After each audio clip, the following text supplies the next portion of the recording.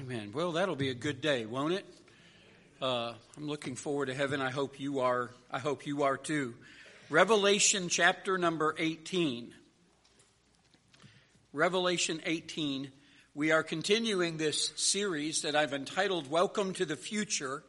And we are in a stretch here. I'm just being honest with you. We're in a stretch here of some rough chapters in the Bible. Talking about the judgment of God, and these chapters are just severe. What's coming to the planet during what we've come to call the tribulation period is absolutely amazing. We're concluding that today. Tonight we'll get into chapter number 19 and talk about the marriage supper of the Lamb. So it gets a little better tonight. Come back at 6. This is rough when you read about what's going on the planet. We have talked about some pretty horrific judgments that God is prophesying that he gave to John by way of several visions. He gave to John these series of visions that we now have the book of Revelation. John was given the ability to see what's coming in the future. It still is future. The part of the book that we're in now, you remember when John was beginning the book, he said, the Spirit of God told him, I'm going to show you what was, what is, and what is to come. And we are in that section of the book on the things to come.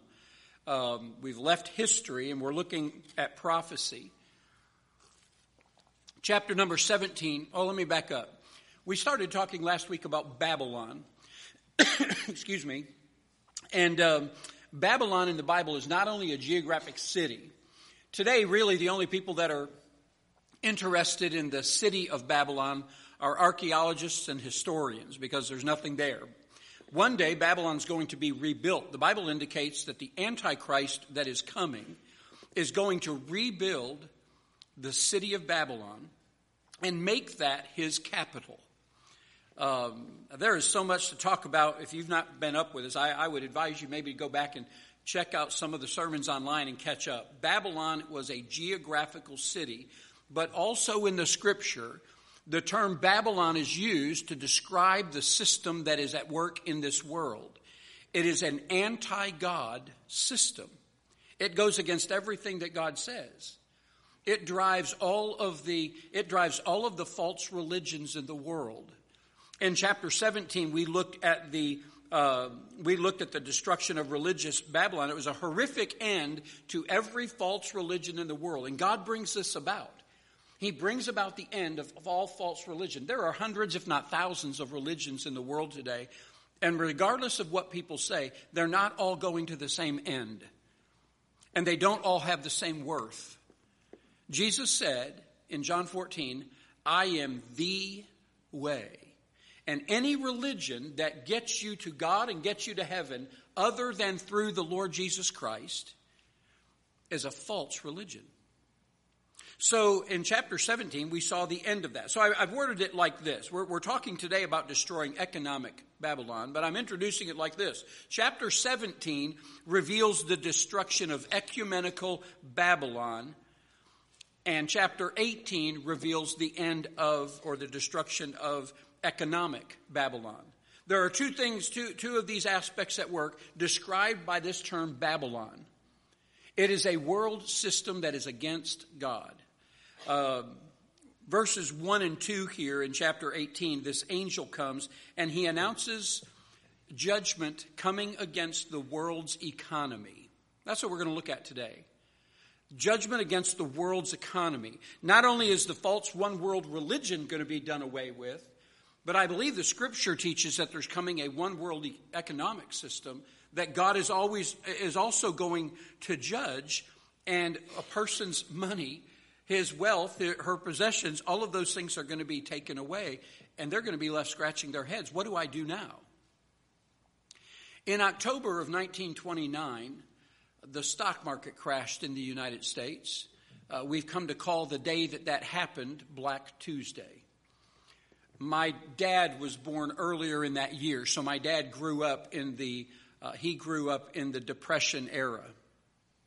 I only know the Depression era through history and what I read. That hundreds of thousands of Americans, if not millions, lost their homes in foreclosure. that a lot of Americans died through malnutrition and starvation because they didn't have money to buy food. A lot of people committed suicide when the stock market crashed because they had built their lives on the dollars that they had, and all at once they were gone. And especially businessmen all over the country took their own lives because they had nothing else to live for.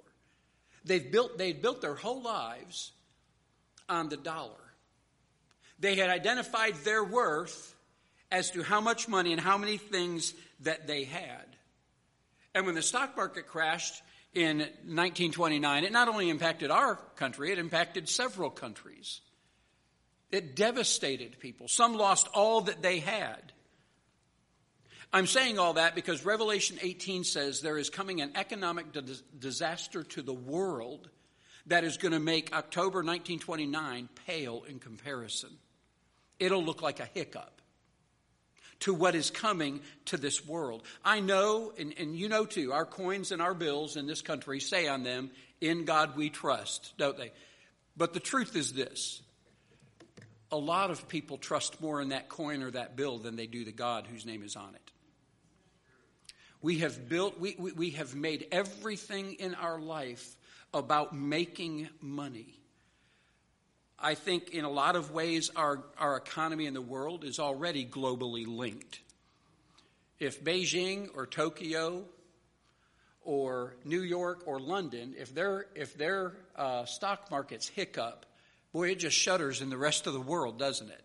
If something goes goofy over there in Tokyo, all of a sudden Wall Street here in the States gets nervous and things start happening and people are selling and people are losing money like crazy. Already we're pretty globally linked.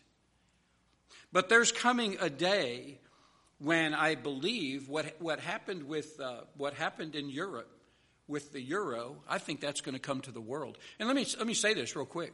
It's convenient when you go over to Europe because you only buy euros, and that euro that I used in Spain worked for me in Amsterdam.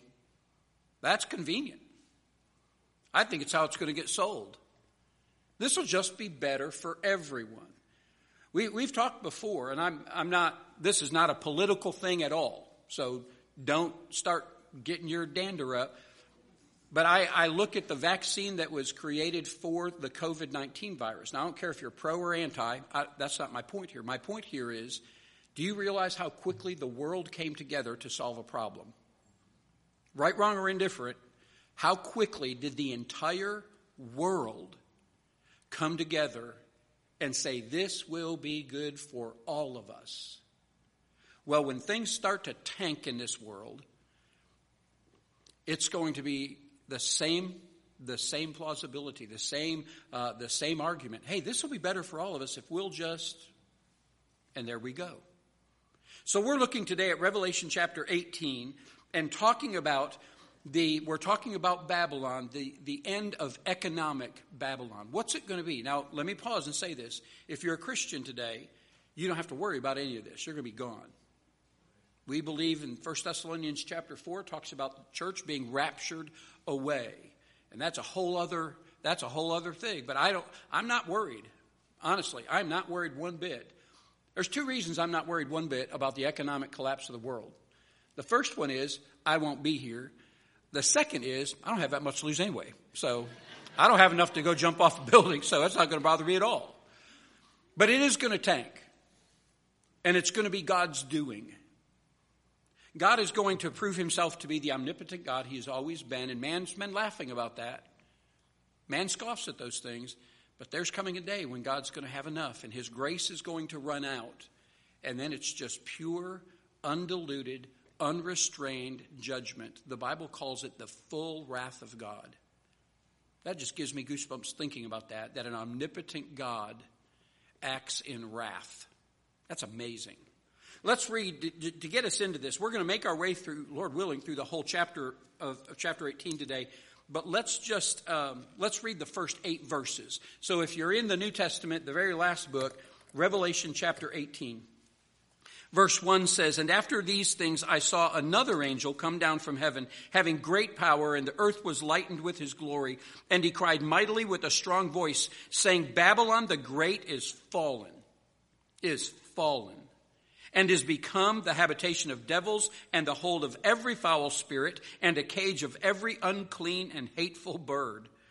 For all nations have drunk of the wine of the wrath of her fornication, and the kings of the earth have committed fornication with her, and the merchants of the earth are waxed rich through the abundance of her delicacies.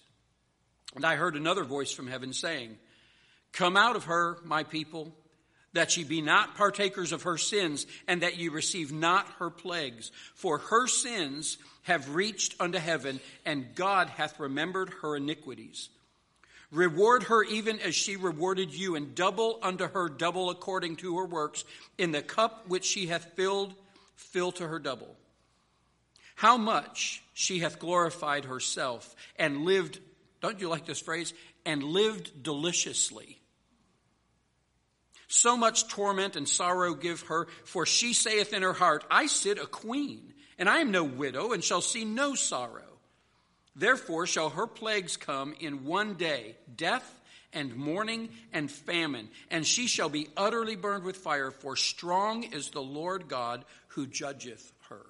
Let's stop right there. As I said, we'll get into the rest of the thing, but I want to look today at Babylon, the economy of the world, coming to ruin during the tribulation period. I think this is going to happen probably halfway through. Somewhere around halfway through the tribulation period, we'll see this happen. Let's have a word of prayer and ask God to help us today. They use some pictures in here that are interesting, but let's ask God to help us today, not only to understand what we read, but what do I do with that as a Christian? I'm not going to be here when this happens, so what do I do with this information today in my life? How is that supposed to change me? Let's ask God to help us understand that, all right? Father, thank you for your word, and thank you for telling us what's coming. It's hard for us to imagine some of the things that are prophesied in this book, and I know a lot of it has been written off as allegory or symbolism. But Lord, it describes a terrible period of judgment, 7 years long, where your hand of protection is pulled back and your hand of judgment is turned loose. And Lord, I pray that if there's anyone here today that doesn't know you as Savior, may they come to Christ today. If there are Christians here who are waffling and they're going back and forth between the world and Christianity, trying to live with one foot in each place, I pray, Lord, that you'd call them to full surrender to you. Help us to live our lives in such a way that people are attracted to Jesus Christ. Forgive us for those times in our Christianity where we're brutal with the gospel and we drive people away. Jesus wants to save. He comes in love, and he's calling people to be Christians today. And so help us as your children to be good ambassadors for you, like Paul said. And I pray all this in your name, Lord. Amen. Let's make our way through these verses, can we? The first 8 verses there, we'll look at this, a system corrupted. First thing is a system corrupted. It uses words in here like fornication. In fact, it uses that a lot. And the abundance of her delicacies and things like that. The system in the world is corrupted. And so I'm going to take that system, this world system that works against God. And let me say this. We mentioned this last week. The world is not, in this sense, the world system that we're talking about is not people. It's a system. It's at work through people, but it's not people. Christians, people are not your enemy. They're not. They're souls that Jesus died to save. So when we talk about the world today, I'm not talking about Democrats or Republicans. I'm not even talking about communists or dictators. I'm talking about a system that is at work in this world. It has demonic power behind it. The devil is at work through it. And it is against everything God is for. Sometimes it's blatantly against it, and sometimes it's covertly against it. But it's against it. So let's look at this system corrupted. And the first thing is this. Verse number 2 tells us the power behind this system. Let's just let the Bible say what it says. And it says in verse number 2 that Babylon is fallen, and that world system is become the habitation of devils and the hold of every foul spirit and a cage of every unclean and hateful bird. What it is telling us there is that the world system and one day the world's economy is going to be energized and controlled by the devil's crowd, by his demons at work. Foul spirits, it says. The habitation of devils. They're going to be at work in this system. We look at things today, and as Christians, and I'm guilty of this, and you may be too, I look at certain things and think, man, it can't get any worse than this. But the truth is it can. And it will. We were just talking yesterday. I think I was praying with Brother Wayne and Brother West. I think it was Brother Wayne that brought up that verse in the Bible. It says, as you get closer to the end of time, it's going to just wax worse and worse. And I think to myself, man, it can't get any worse than this. It sure can. And this is what's being described here. I know that there, and speak to some of our missionaries in certain parts of the world, but also even in our country, I know there is demonic activity. I've talked with some of our law enforcement officers, and they're like, I don't know what that was, but it sure seemed like a demon in that person, a devil in that person. There is demonic activity today. But you know what we learn in this? That during the tribulation period, that 7-year period after the rapture and before the return of Christ, we learn that demonic activity goes crazy. They are turned loose on the planet. And there is this spiritual battle that we already have is going to be greatly intensified. So that's the power behind this world system. It's the devil behind it and those that are following him. The second thing is not just the power of it, but the pull of it. The pull of this system. What do I mean by that? The draw. What's drawing people to it? It says in verse number 3 that the economic system that's going to be put in place, this one world economic system that's coming, is going to seduce the leaders of the world to put in with it. They're going to go along with this. Look at verse number 3. For all nations have drunk of the wine of the wrath of her fornication, and the kings of the earth have committed fornication with her. Remember that word fornication, it's talking about a spiritual adultery. And here they are giving up their economic freedom as a nation to throw in with the Antichrist's economic boom.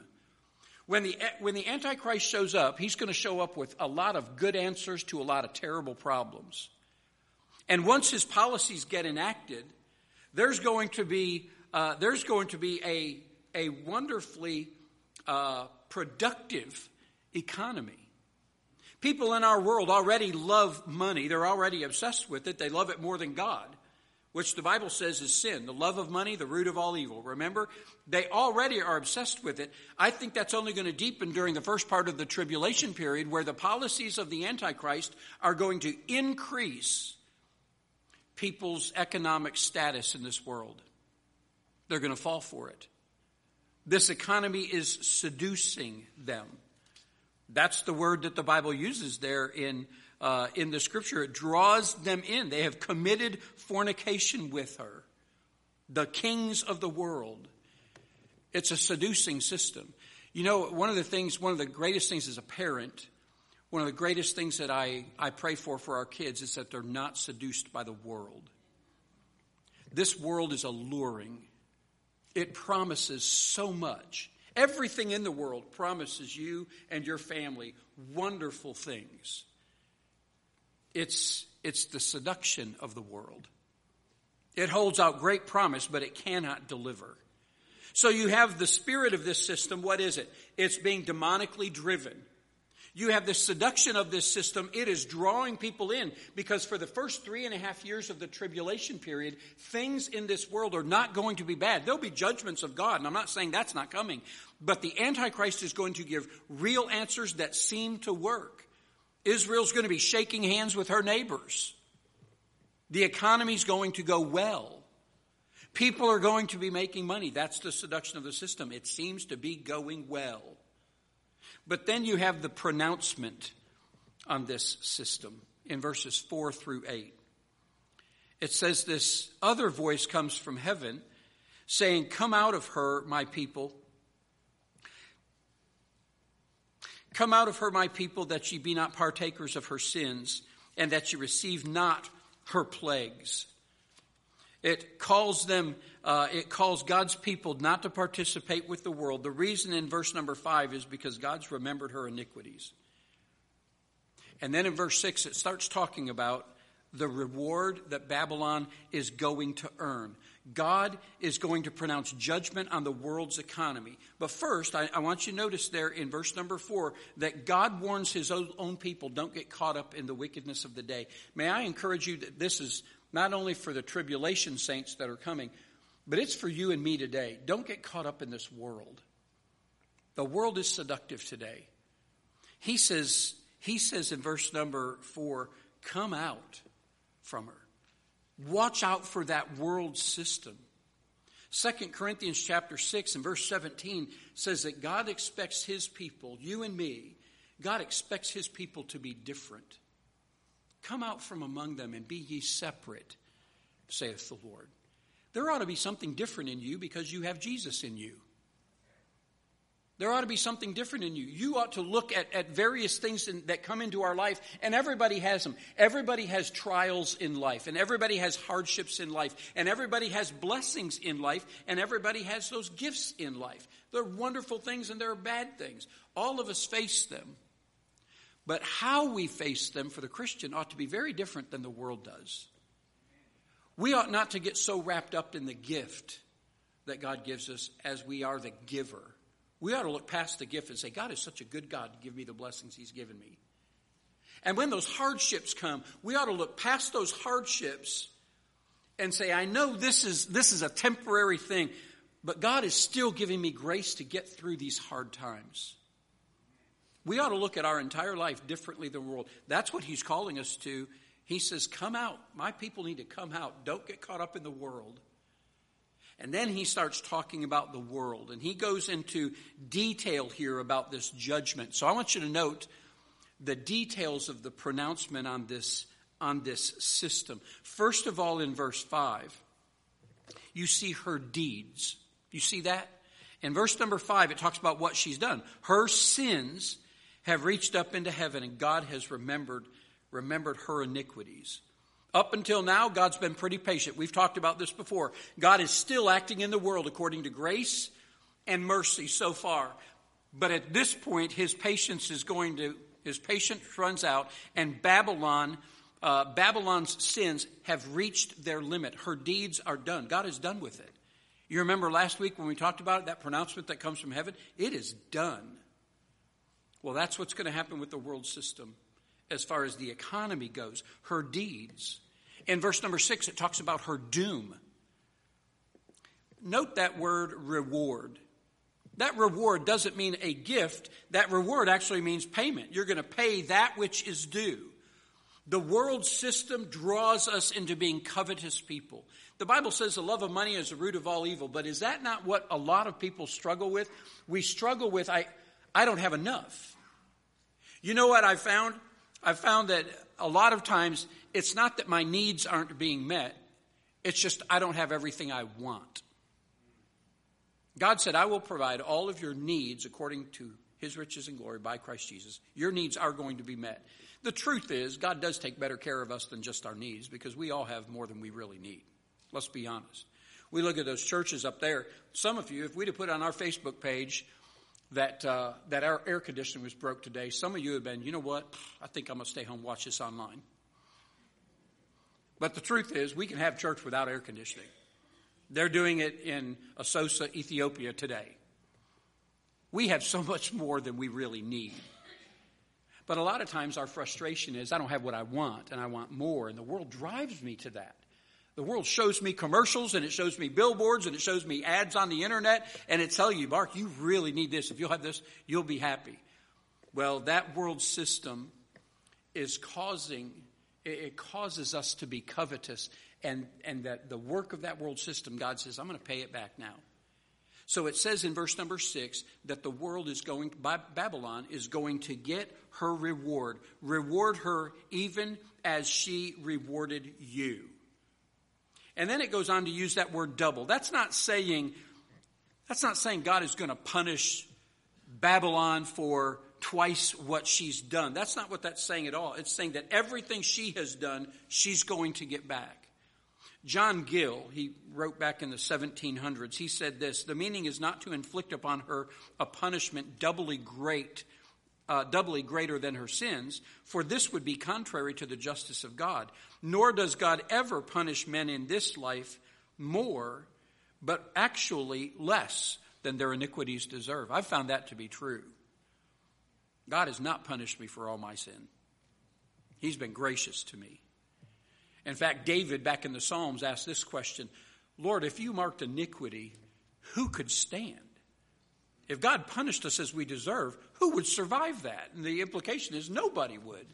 God, you're a God of grace. He's not talking about rewarding her double for what he's done. He's saying what she has done, she's going to get that back, her reward. She's going to demonstrate the truth of Galatians 6:17, that we reap what we sow. We reap what we sow. And we do. You want corn? Sow corn. You want apples? Sow apples. You don't want pears? Then don't sow pears. But you're going to reap, and I'm going to reap, what we've sown.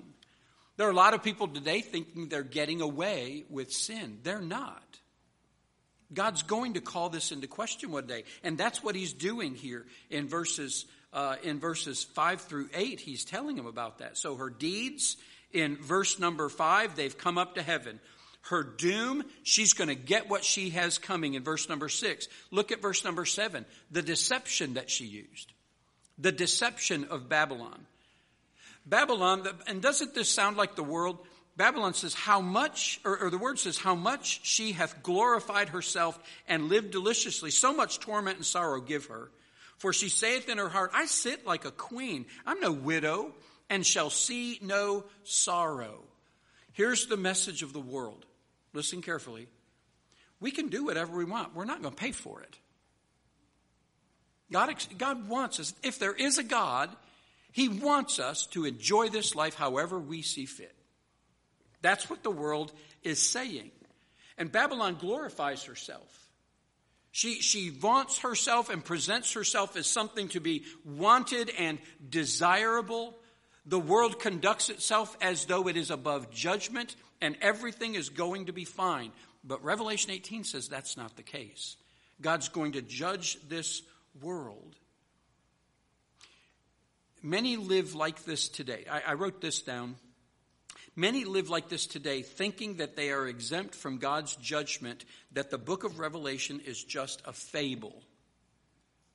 God addresses this thinking in 1 Thessalonians chapter 5 and verse number 3, and here's what it says.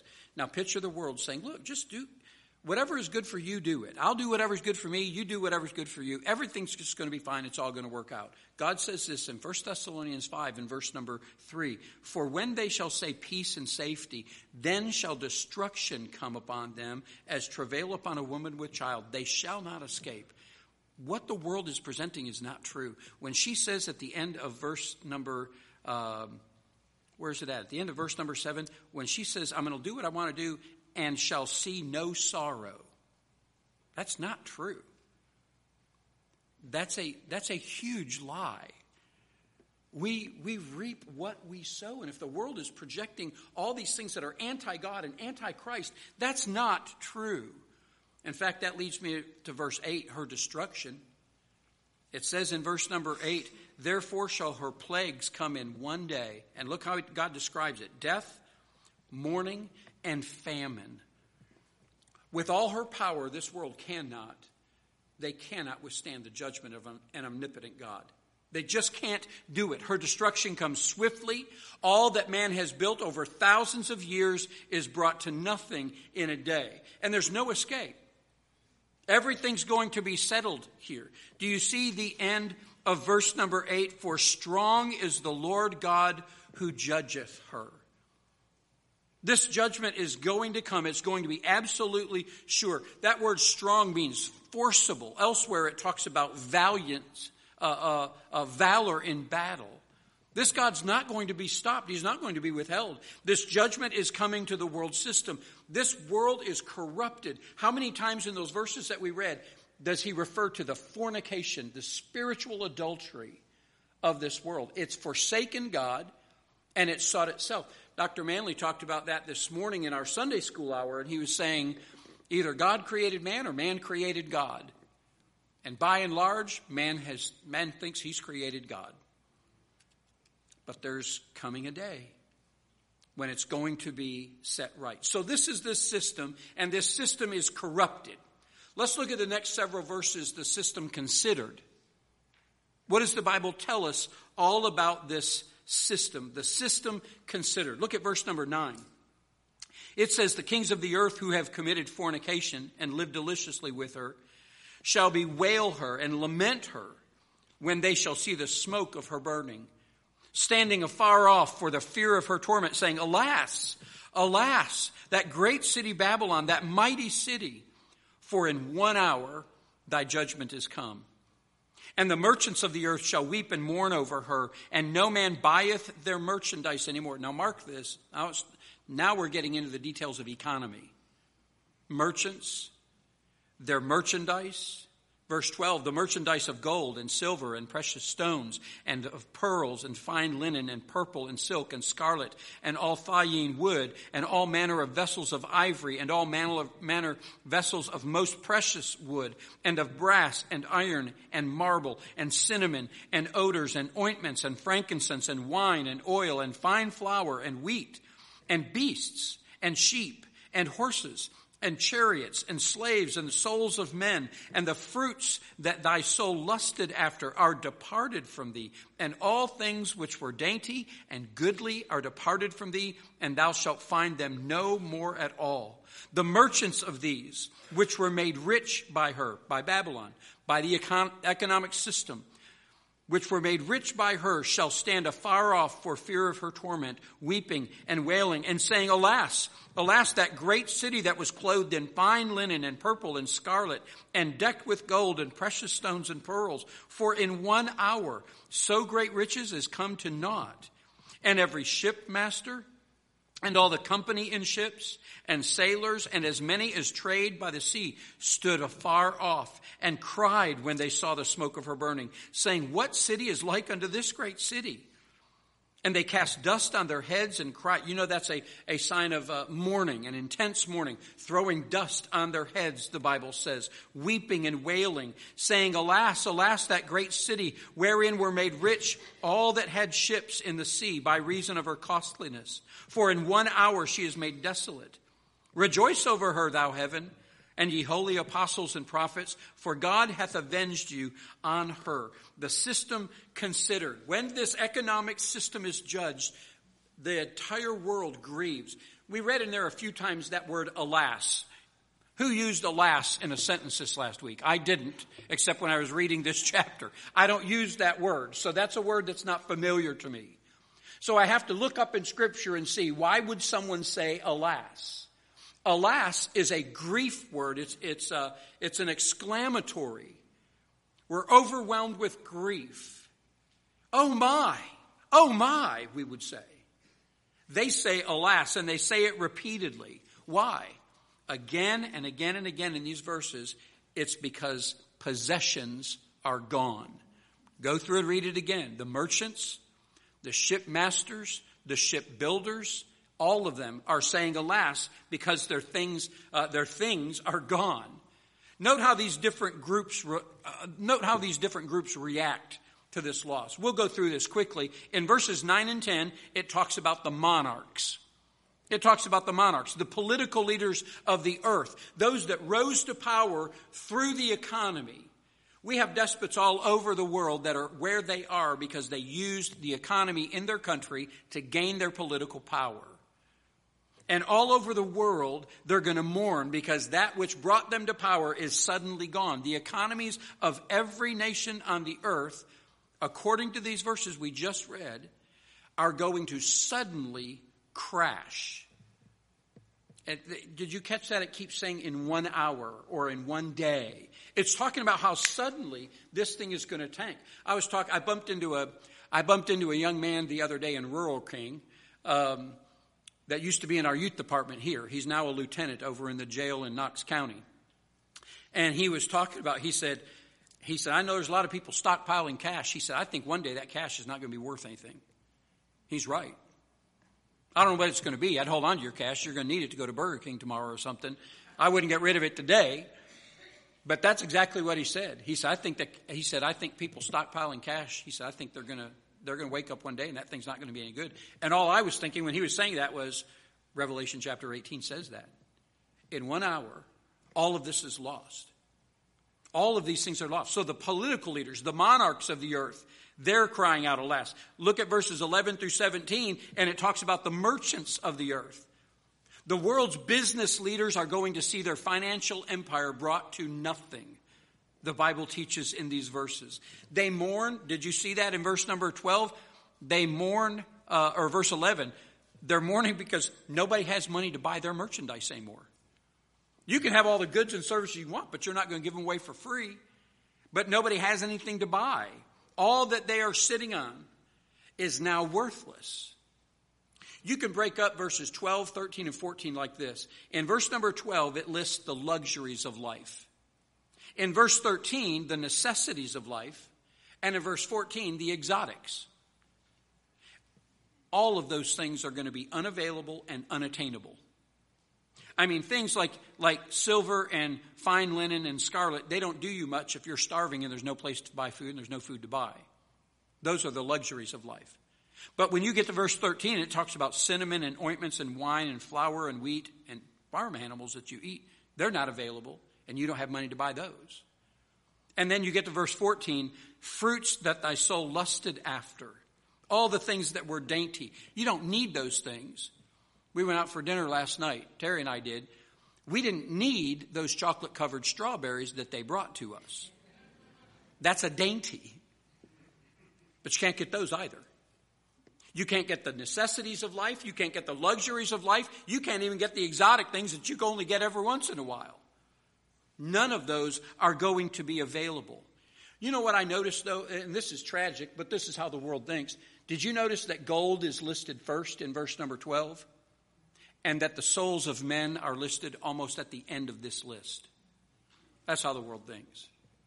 This is a money-loving world. But it's all going to be gone one day. It's all going to be gone. Verses 15 and 17, these people are weeping over the destruction of Babylon. It says that more than once, but that pictures the success of the world. Babylon is going to picture the success of the world. I wrote this down. Today, almost anything we desire is readily available in our country. I may not be able to afford it, but it is pretty readily available in our country. We complain about high prices today. Are you complaining about it? I don't like $3.29 for a gallon of gas. I think that's ridiculous. But you know what I noticed? Even though I'm complaining about the high prices and all that, I noticed that the Walmart parking lot stays relatively full. You know what else I noticed? That Texas Roadhouse down there in West Morristown, that parking lot is always full.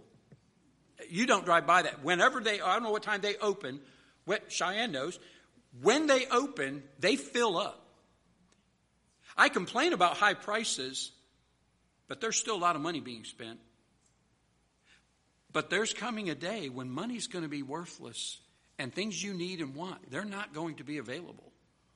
It's a terrible destruction, and earth is going to be brought to her knees. The monarchs, the kings, the political leaders, they're crying about it. The merchants who have all of these things to sell, they're crying about it. Verses 17, 18, and 19 talk about the mariners. I'm trying to do all these with M's.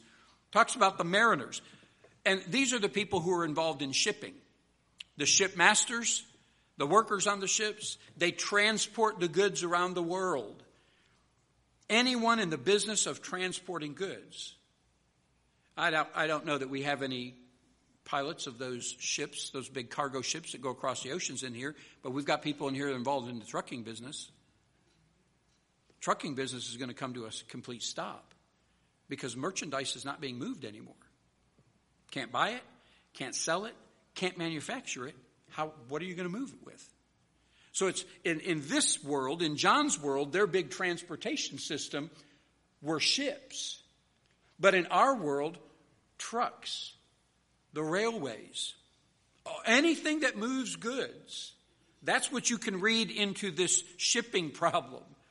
UPS and FedEx. It's all coming to a stop. The whole world's economy is going to be impacted. And all over the world, these people, these political leaders, business leaders, these people in the shipping industry, they're all crying out. And then you get to verse number 20. And verse number 20 says, rejoice over her, thou heaven. Everybody in the world is grieving. The world religion has been taken away. The earth has been pummeled by this earthquake and these hailstones that we talked about earlier. And now the economy absolutely collapses. And verse 20, to the inhabitants of heaven, rejoice over what's happening on earth. Does that not seem backwards and offensive? Rejoice at what's happening. What in the world? While the earth is mourning, Babylon is falling, heaven is rejoicing. If you'll read that whole verse, it says that the world system is responsible for the death of many of God's people throughout the centuries. And now God's judgment is coming. What saddens the hearts of people on earth causes shouts of joy in heaven. Now, I can't say that we will be rejoicing over the fact that people are suffering. The rejoicing is coming from the fact that God's perfect justice is finally being executed and that he is doing what he should be doing. And we have a perfect perspective on it. And that sounds offensive to us today. But I want to remind you that today, in August 2023, you and I do not have a perfect perspective on justice. We don't. We think we do, but we don't. The only way to have a perfect perspective on justice in this world is to see exactly like God sees. And you and I can't do that until we get to heaven. And we will have his perspective. And that rejoicing will be right. I just find it so interesting that while earth mourns, heaven is rejoicing. So you have a system corrupted. It's corrupted by the devil and his followers. Then you have this system considered, and you can see God is bringing everything to a halt. I'm not a businessman, I'm a preacher. But those of you who are businessmen, I just want you to think for a moment. When manufacturing and production and sales and shipping and marketing are no longer possible, what are you going to do in this world to get anything? If those 5 things are taken away in the business world, what are you going to do? The answer is nothing.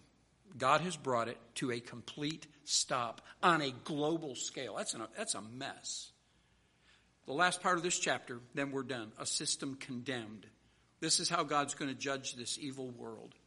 Verses 21 through 24. It says in verse 21, it brings out another angel. And it says, and a mighty angel took up a stone, like a great millstone, cast it into the sea, saying, thus with violence shall that great city Babylon be thrown down, and shall be found no more at all. The world system, it's coming to a crashing halt. And the voice of the harpers and musicians and of pipers and trumpeters shall be heard no more at all in thee. And no craftsman of whatever craft he be shall be found any more in thee. And the sound of a millstone shall be heard no more at all in thee. And the light of a candle shall shine no more at all in thee. And the voice of the bridegroom and of the bride shall be heard no more at all in thee. For thy merchants were the great men of the earth, for by thy sorceries were all nations deceived, and in her was found the blood of prophets and of saints and of all that were slain upon the earth.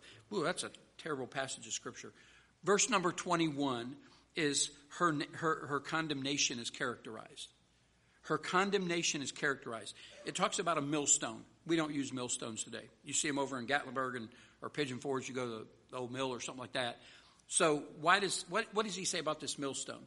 That the destruction of Babylon's economy is going to come like a millstone being thrown into the sea. What's going to happen when a stone that's 4 or 5 feet tall and a foot thick, what's going to happen when we throw that in the bottom of into Cherokee Lake? That stone is going to suddenly and completely disappear. It has absolutely no flotation capability whatsoever. a millstone that's 4 or 5 feet tall and a foot thick, weighing hundreds of pounds, if you throw it into Cherokee Lake, it is going straight to the bottom. It's not going to stop on its way down. It is going to suddenly and completely disappear. He's saying the judgment that's coming to this world, to the system of this world, it's going to happen just like that. It's going to be like throwing a millstone into the sea. What's going to happen? It's going to quickly and completely disappear. And he's judging Babylon forever. Excuse me, that world system, he's judging it forever. We don't have time to turn there today. I'm trying to watch the clock. I'm not doing a good job of it. Would you just write down Jeremiah 41 or Jeremiah 51? Jeremiah 51 is that prophet's, it's a detailed look at the destruction of Babylon. It's talking about what we're talking about in chapter 17 and 18. Jeremiah chapter 51, verse 64 in Jeremiah 51 says this, "And thou shalt say, thus shall Babylon sink and shall not rise from the evil that I will bring upon her." It's that sudden, swift, complete destruction. It's going away. Jeremiah was talking about that hundreds of years before Jesus was ever born and thousands of years before it's going to be completed. So the first thing you have is her condemnation is characterized. And in verses 22 and 23, her condemnation is completed. And he details things there. Did you catch that? In verses 22 and 23, he's telling you what's not going to be found on earth anymore. He says in verse 22, he talks about no more music. Music tends to be associated with rejoicing, and nobody's rejoicing on planet Earth anymore. He said there's no more music. He also says there's no more manufacturing. In verse 22, when he says, "No craftsman of whatsoever craft he be shall be found anymore." There's no production going on. And then he says there's no milling going on. The millstones are going to come. There's no crops to process. So the mill's not going on. The light of the candle is going to be put out. And I know Tom Bodette, he gives us the "we'll leave the light on for you." That's the "we'll leave the light on for you" guy. Do you know why that was such a successful campaign? That guy was whoever came up with "we'll leave the light on for you," a marketing genius. Who leaves the light on for you, generally speaking? Your mom and dad. Home. A light in the window at home, that's just, he says, there's not going to be lights left on at home. Everything's being taken away. No more music. No more manufacturing and production. There's no draw to go home. He says in verse number 23, there's not going to be any marriages. The bridegroom and the bride, did you see that? Generally speaking, marriage, we're going to talk about the marriage supper tonight. Generally speaking, marriage is a wonderful time of rejoicing. But no one's rejoicing on the earth. The earth is under the judgment of God at this point. And there's going to be no one rejoicing. Her judgment is going to be complete. And then the last thing in verses 23 and 24, her judgment contemplated. I want to draw this to a close now and tell you, think about what we're talking about this morning, and then I'm done. Her judgment contemplated. I want to say this to you, that everything the world stands for is against God. Everything the world stands for is against God. It is anti-God at its core. Why? Because it's driven by Satan and his demons. So it may look like it. I know the world promises great things. But the world's words are lies. This is the word of God. Listen to Proverbs chapter 11 and verses 4 and 28. "Riches profit not in the day of wrath, but righteousness delivereth from death. He that trusteth in his riches shall fall, but the righteous shall flourish as a branch." The Bible's telling us exactly the opposite of the world. The world says, get all you can and keep it. God says money will not prosper in the day of wrath, in the day of judgment. Babylon is going Babylon's going to fall. The world system is going to collapse. I'm not being a doomsday prophet. I'm just telling you what the Bible says in Revelation chapter 18. 17:8 says the world is going.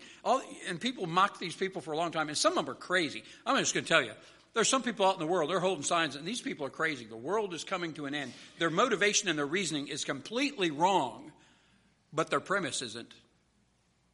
God's going to bring the world down so that he can create a new world. The Bible says he's going to make a new heaven and a new earth. But to do that, he's going to get rid of the old one. And a lot of that has to do with the economy.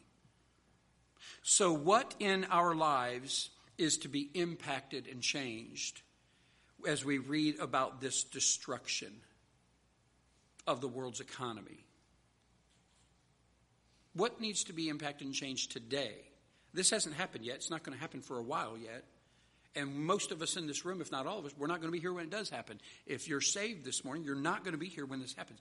So what changes in my life today as a result of knowing this? What do I need to do with this information? There's got to be something more than just getting knowledge from God's word. There's got to be something that changes my life. What do we do here? Let's start with this thought. This world system in which all people on earth live is lying to you about everything. I want you to know this. What the world promises you about prosperity, about satisfaction, and about stability, all of those things are false. The world says you need to have a huge bank account for your retirement. That's what's going to give you peace of mind. I know a man who lived most of his life saying that the two most important things in the world were insurance and education. Insurance for those things that you couldn't see, and education so you could get a good job and make a lot of money and take care of what you could see. He lived his life for insurance and education. That's the world. But things about prosperity and satisfaction and stability, the world's solution for those things, listen carefully, they're all temporal. They're all temporal. Now, is it a good thing to have money? Yeah, you're going to need money. I'm telling you, you're going to need it. But to love it is what Scripture warns against. Scripture never says don't make a lot of money. Scripture doesn't say that at all. It just warns us against loving money. What your motivation is for making a lot of money. I think you ought to have a good living. God says he wants to give you his blessings. He does that through work. And I think it's fine. But to love it, and that's your life goal, to make a lot of money, you're chasing a temporal, smoke-filled goal that's just going to go away. Listen to these two scriptures. Matthew 6:19 through 21 says, "Lay not up for yourselves treasures upon earth, where moth and rust doth corrupt, where thieves break through and steal. But lay up for yourselves treasures in heaven, where neither moth nor rust doth corrupt, nor do thieves break through and steal. For where your treasure is, there will your heart be also." This world's solutions for peace and stability and satisfaction, they're temporal. They won't last. Second scripture is 1 John 2:15 through 17. I've mentioned this a lot lately. "Love not the world, neither the things that are in the world. If any man love the world, the love of the Father is not in him. For all that is in the world, the lust of the flesh, the lust of the eyes, the pride of life, is not of the Father, but is of the world." And here it is. "And the world passeth away, and the lust thereof, but he that doeth the will of God abideth forever." The world is a temporal thing. The economy under God's judgment during the tribulation period will collapse. It's going to. Now, you and I have lived through some collapses already. I don't know if there's anybody in here that remembers, 1929, the Great Depression. Probably not. But some of you have lived through some times when our economy in this country, it went crazy. You remember that.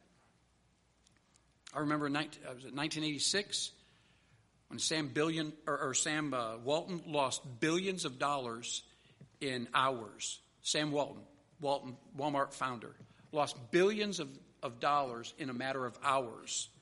They asked him about it the next day. You know what he said? This was incredible. Everybody remember this? You know what he said? That's just all paper. That's a guy who held a loose grasp on things of the world. It's just paper. Don't love this world. Don't live for this world. There's a life after you die. You might say, Pastor, I don't believe that. It doesn't matter if you believe it. It doesn't matter if I believe it. Truth is truth and fact is fact. And there is life after death. Everyone lives somewhere forever. My closing thought is this. All true hope is found only in Jesus Christ. That's it. You cannot hope in this world. Make a good living. Provide for your family. The Bible says if you do not provide for your family, you are worse than an infidel, an unbeliever. But don't love this world or the things in this world. Live for the life that is to come. Put your faith in Jesus Christ. If you've never been a Christian before, if you've never become a Christian, put your faith in Christ. He's the only hope. Pastor, when is all this stuff going to happen? I have no idea.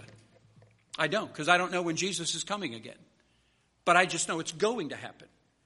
Everything God prophesied thousands of years before they happened so far have happened.